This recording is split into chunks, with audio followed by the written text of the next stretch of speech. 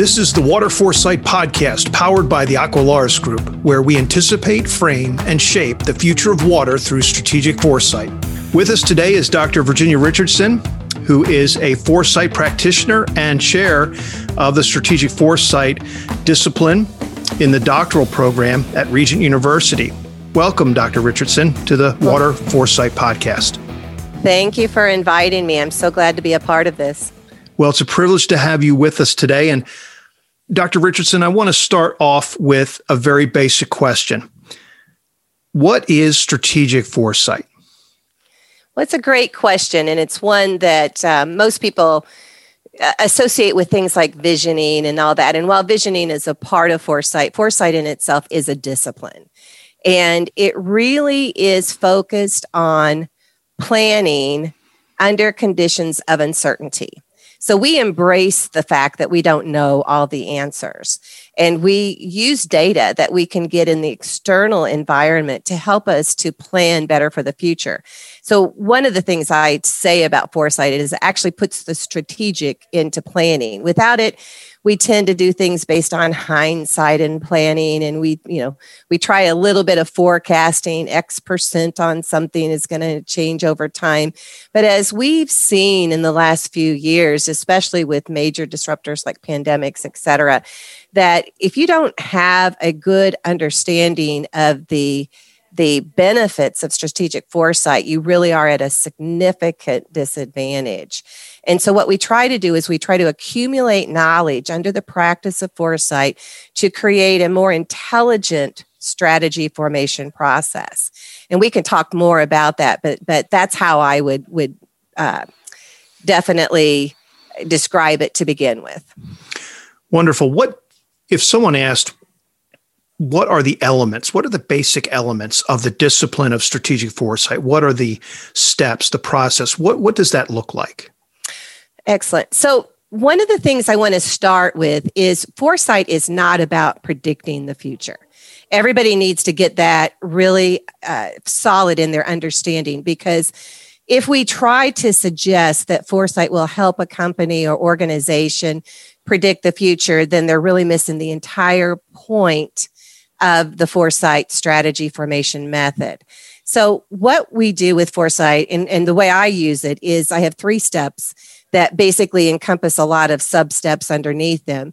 But foresight helps us to anticipate the future, and not just a single future. It helps us to anticipate multiple futures. So when you think of something like, let's say, if you decide to get a degree, you would have one future, obviously, if you didn't have the degree, and one future if you got a particular type of degree, but you may choose an altogether different degree. So that could be 3 different futures that you would be looking at. So this anticipation element that we use in foresight helps us to look at the multiple events that could happen on the horizon and help us to get ready for those. Once we do that, we go into the process of what we call framing. And so that's when we get into saying, okay, if this particular future, let's say I get a MBA degree, then what is the future going to look like with that? What kind of employment conditions will I have? What kind of work might I do? And so you get into the specifics of framing that particular future. And then finally, the final step is the shaping. And that's really where the planning that you mentioned earlier comes in, because now we've anticipated multiple futures. We framed around what each one would look like. And now we can begin the process of making decisions and strategy formation to accomplish those objectives.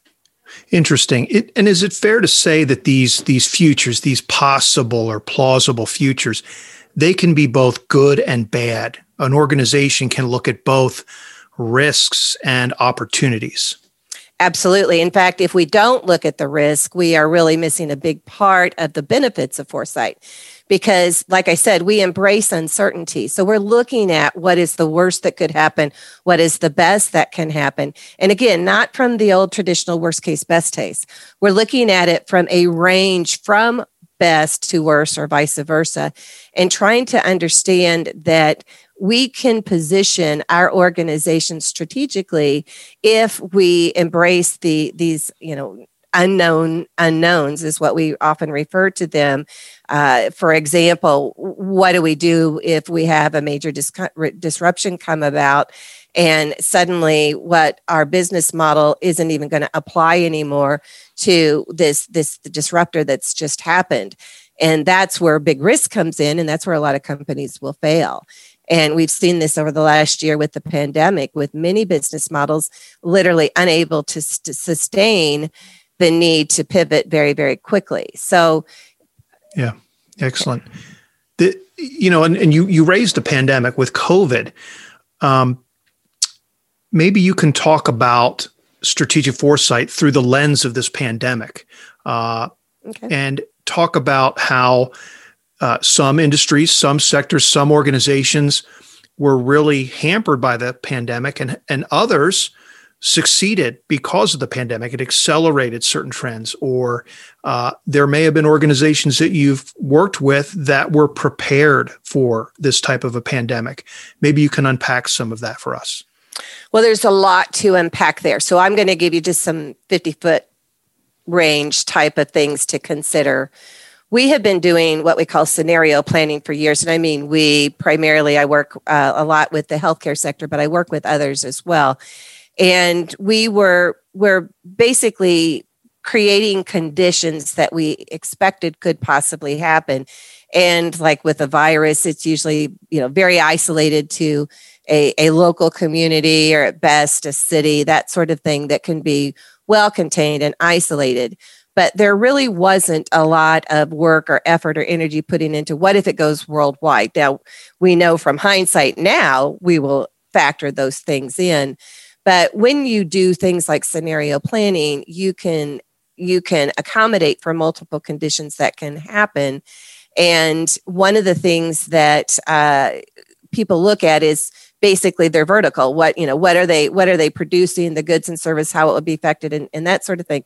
But you really have to look at this from all perspectives. Like in healthcare, even though they were ready from a service delivery standpoint to meet the demands, the value chain, service chain was totally made them vulnerable to the pandemic, because things like the PPE, the respirators, even certain skill sets that would be more conducive to pandemic really weren't there. And so that's why a lot of our health organizations have experienced a great deal of disruption, interruption, and in some cases have closed altogether.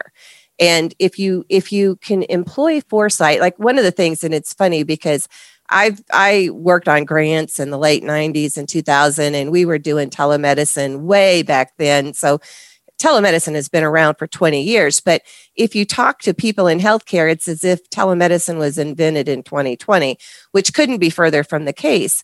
But every time I would bring that up in a conversation with a healthcare client, a lot of them would smile and laugh and say, oh, yeah. But then they would remind me of all the laws that prevented us from being able to cross state lines and that sort of thing. And so instead of maybe looking at those laws and trying to get some things changed, they just didn't exercise telemedicine. Well, what we're finding is not only is telemedicine a great way to deliver healthcare, but it also is a mechanism that keeps people connected to their provider in very unique ways that we could not do even in a face-to-face setting. And so when we're looking at things like major disruptors, being able to pivot very, very quickly is a critical part of it. But looking beyond our current business model scope is just one of the most essential things. And so anybody that has a business model right now, you really do need to look at all the possibilities of the way you deliver your certain goods and services at this time. That's interesting, how COVID has impacted multiple sectors, especially the healthcare sector. What is the relationship between strategic foresight and the scenario planning component and the development of strategic plans that organizations typically will perform?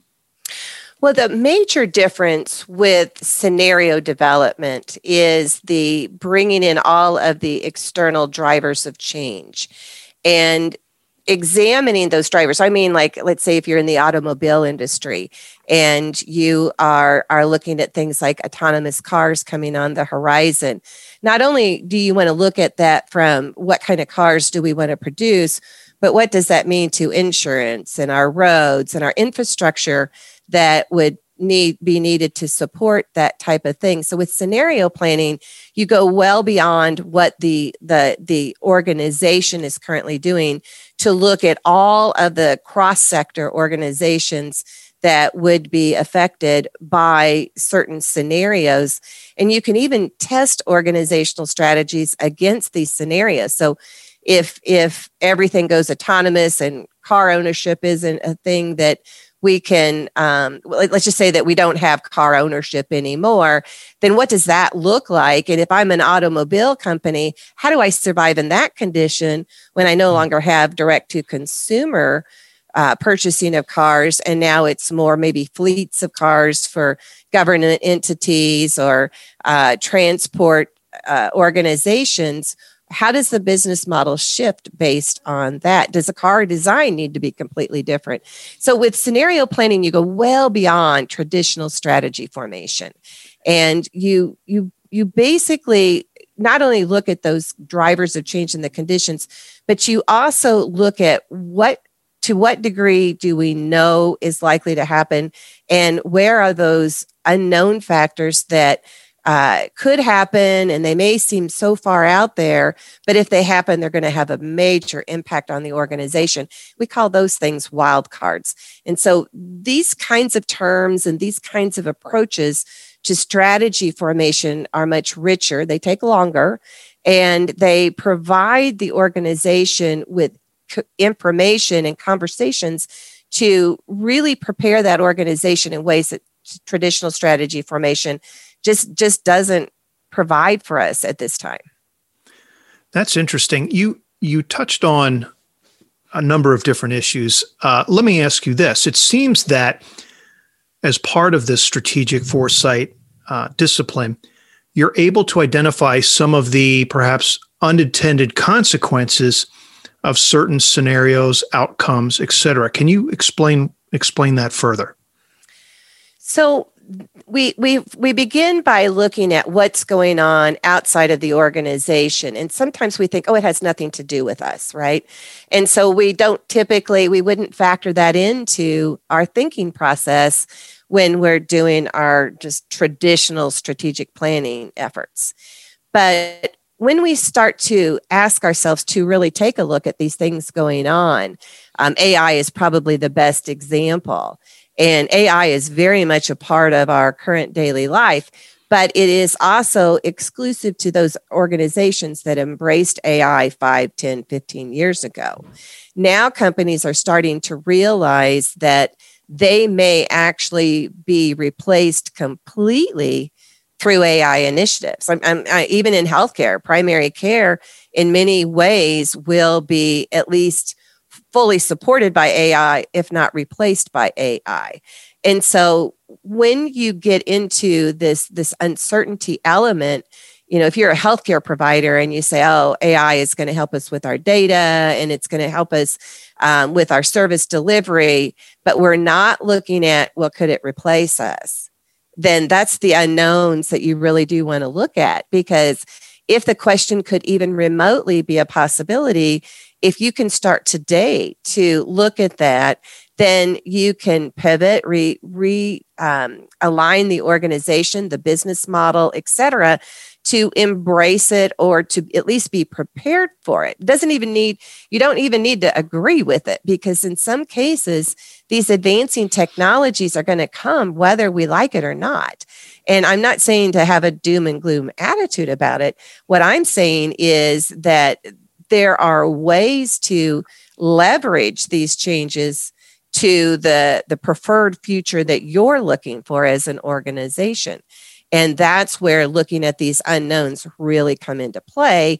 And that's where the skills and foresight are so critically necessary, because quite frankly, not a lot of people know how to do that. And even when they're taught how to do it, they're taught usually in a very, limited time set, and they don't really have, years and years and years of looking at unknowns from multiple perspectives in multiple industries. Yeah, excellent answer.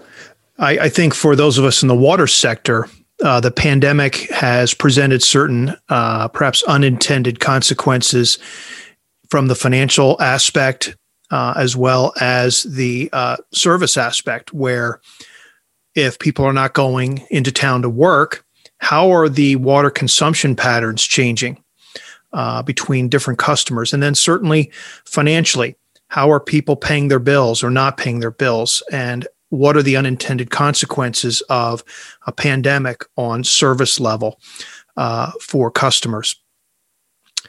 Dr. Richardson, tell us a few other examples of how you have practiced strategic foresight for your clients and some of the lessons that you've learned through your efforts.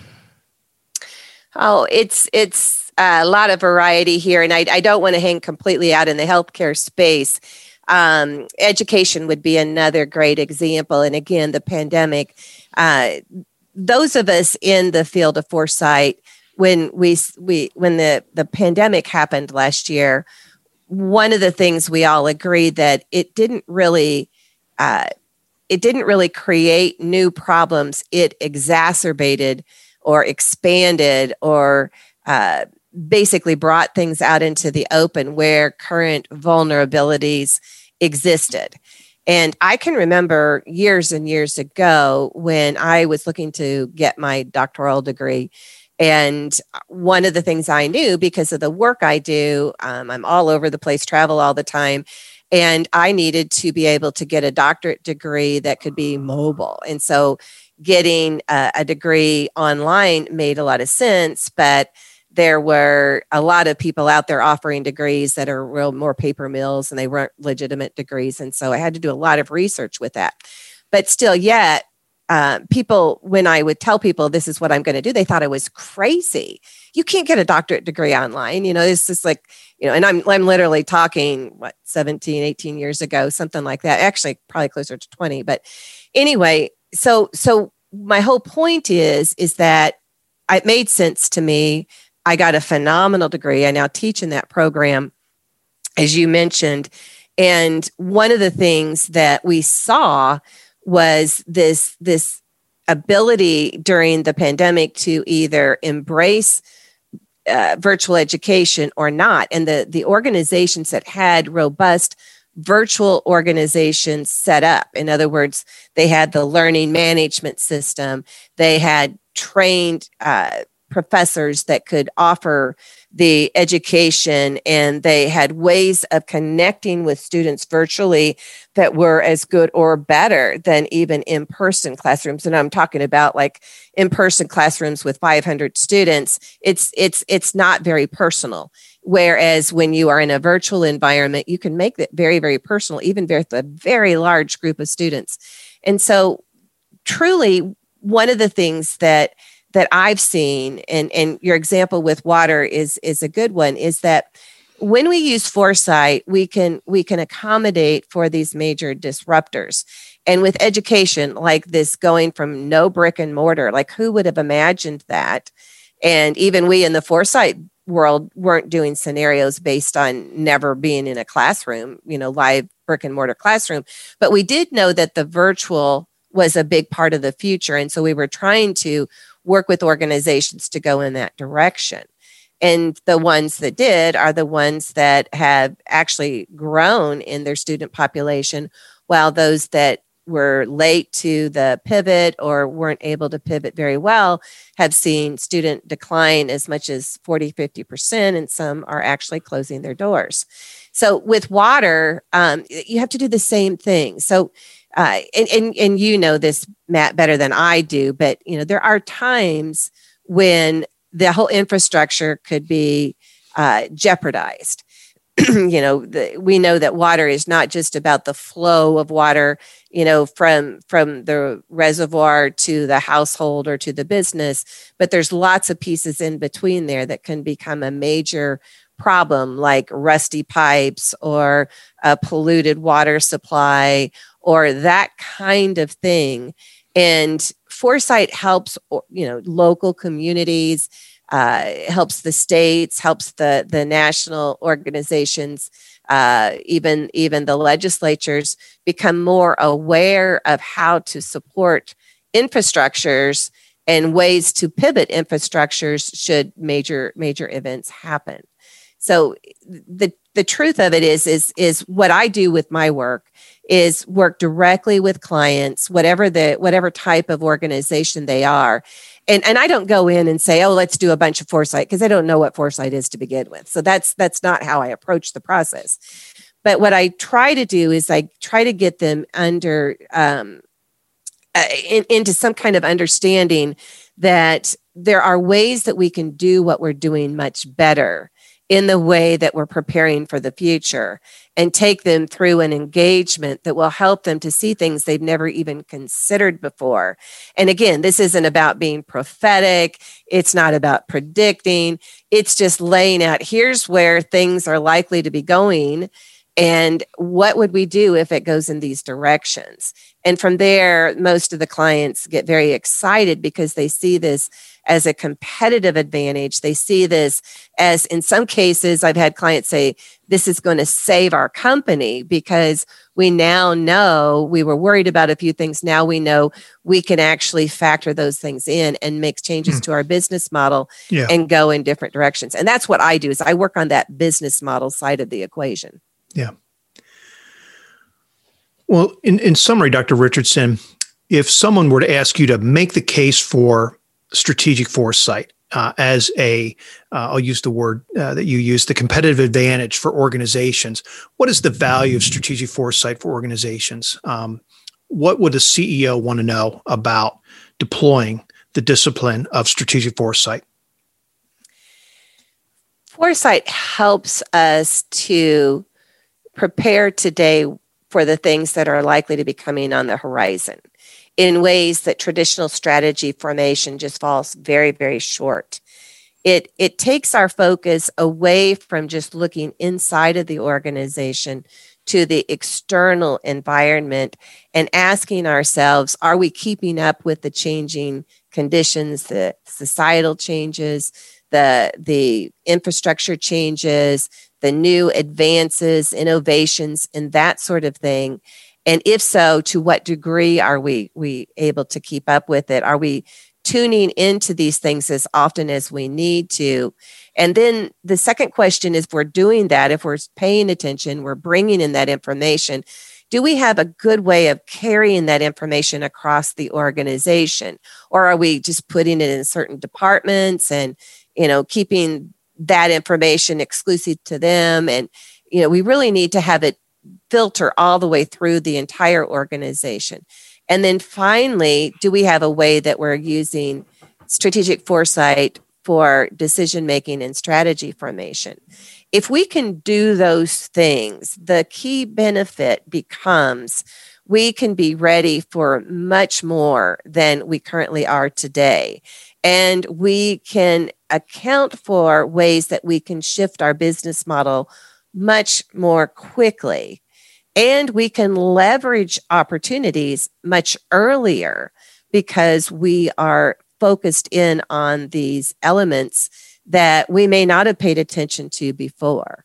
So I'm a huge fan of foresight, obviously, but I will say when people get introduced to foresight, they realize that this is almost the missing link that most companies have been looking for. They've wanted some way to better prepare for the future. And they thought they were doing it with planning, but they were missing key ingredients. It's like baking a cake and not having basic elements within that cake and hoping the cake will actually bake anyway. And so foresight really provides all of those elements that you need to move things and to be prepared for the future better. Wonderful. Well, Dr. Richardson, I want to thank you for your time today. Very insightful. Strategic foresight is a discipline that should be a priority for all organizations seeking to anticipate, frame, and shape preferred futures. Dr. Richardson, thank you for your time. And for our listeners, how can they reach you on social media, or you have a website? Let us know what that is. The best way, you can go to my website, which is theforesightcenter.com, and that's foresight spelled out like the word. The same is true for Facebook and LinkedIn, etc. Thank you for listening to the Water Foresight Podcast, powered by the Aqualaris Group. For more information, please visit us at aqualaris.com or follow us on LinkedIn and Twitter.